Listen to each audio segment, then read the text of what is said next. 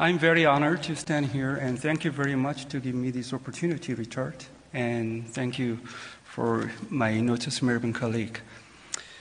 Well, my presentation will be a little bit different from in the context the people who already presented in my session. I'd like to say about the Transnational Civil Society in Northeast Asia. However, here I would like to mention about at least 3 points before losing the focus. One is about why the Transnational Civil Society is important, and the other is it will also help the present modern state to transform to civic state, which was introduced to me 11 years ago by Professor Sakamoto Yoshikatsu. And now I got some more important meaning of it, so that is one more thing. And the other one is about then what is the role of the Transnational Civil Society role. And concerning on these stories, I just like to start about some Korean ones, because I just hear all the speakers who speak about the nuclear deterrence and nuclear weapon and nuclear issues here. So I'd like to explain about more the Northeast Asia context here.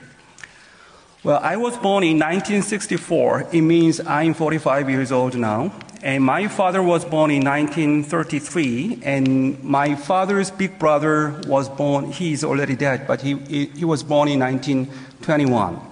So my father's generation actually spent most of their youth time in wartime, struggling against about any war in Korean Civil War or International War, World War II. So in some sense, we could say they lived in the era of states, nation states, struggling or in battle in the war. But my generation usually struggling against a nation state which was usually tried to protect it by my father's generation. So I could say that my generation is usually, we were living in the era of a strong state challenged by civil society. That is the present situation where I could say. And in South or in Japan or in North Korea or in China, we have very different context of civil society as well. So such kind of some asymmetric situation makes the civil society cooperation beyond borders very, very difficult. However, I think that has very good meaning, and even though it is a beginning step, it has a lot of meanings. The reason why I just mentioned about my father's generation, because when World War II and Korean War was over, they left a very big some feelings or impressions carved in their brains, in their minds. It was, in any deterrence, the national security is #1 priority to them. And it has legitimized any war or any military force, any military expense legitimized. It was our some generations saying. And such kind of a very legitimization of the strong state also left such kind of some deterrence, and at the same time, it gives a kind of some, how do I say, the national identity more strong, and even though the civil society grow up, the civil society usually forced to locked in one nation state.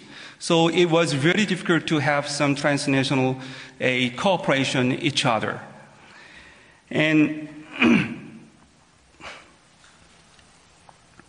and such kind of some concept, for example, in early 1970s when Nixon Doctrine was presented, the South Korea also would like to try to have some nuclear weapons.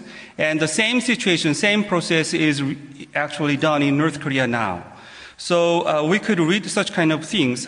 However, the other side of my mother's generation or some other side of the wartime, the life world is really victimized, and the victimized life world is not rewarded and is not well spoken to ourselves as well. For example, today many people mentioned about Hiroshima and Nagasaki, the victims of the nuclear bomb.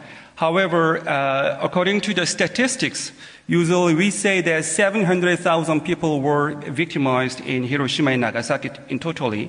However, among 700,000 people, about 100,000 people were Koreans who were forced to serve for the Japanese military service during the World War II. However, such kind of some victims were never counted, and such kind of victims were never investigated, not only the Japanese government, but also the South or North Korean governments. It was just rewarded to such kind of victims. It was not rewarded until 1988, I remember, when the Rotae became president, because in 1987, in Korea, there was a very big demonstration. So actually, we changed the constitutional law, and we could participate in presidential election. And that time, when the people's power was very strong, then at last the South Korean government began to think about the victimized, the Japanese Korean who are living in Nagasaki and Hiroshima. So when the civil society becomes strong, then the nation state really begins very little by little. So in some sense, I think the growth of civil society is really important, and at the same time, they can have so much room to think about together such kind of things. And one more thing about the transnational civil society in this area, why it is very important. I would like to give you several cases. When cases, according to the context of the nation state as well. Actually, if we could see in the long perspective, a 1945 or 1950 Korean War, the wartime actually gave a kind of some big severance.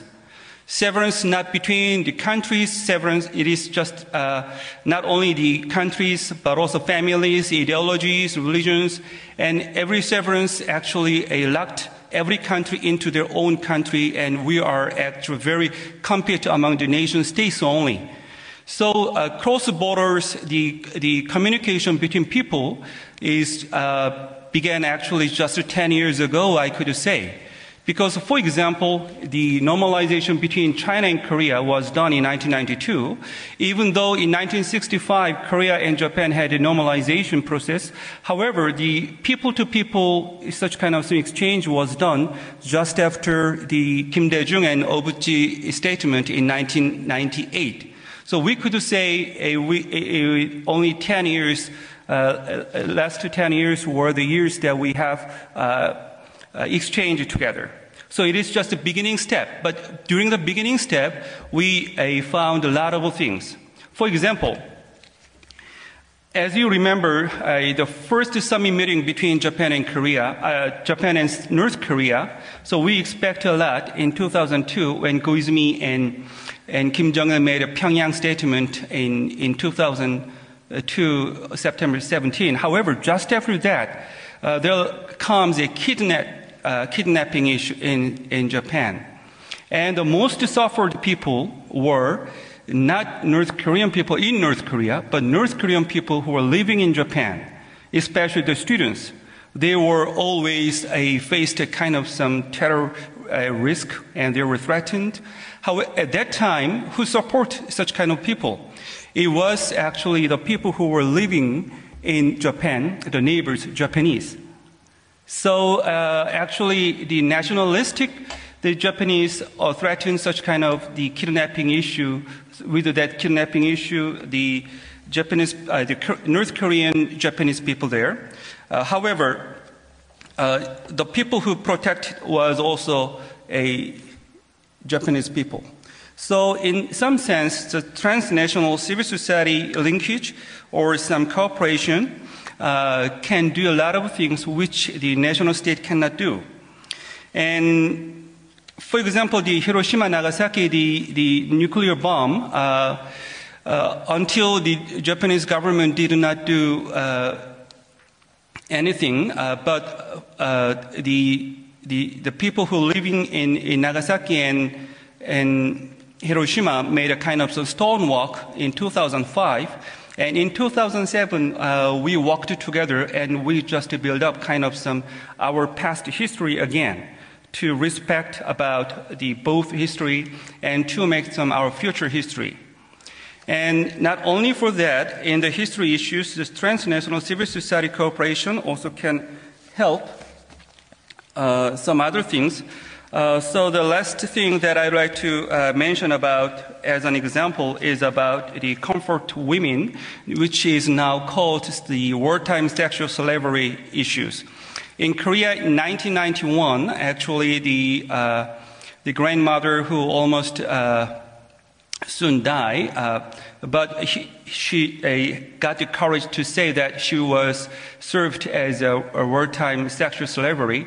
And during that time, many transnational support and many transnational cooperation to see about the history again and to reinterpret about the war again was done. And in 2000, in Tokyo, there was a people's court.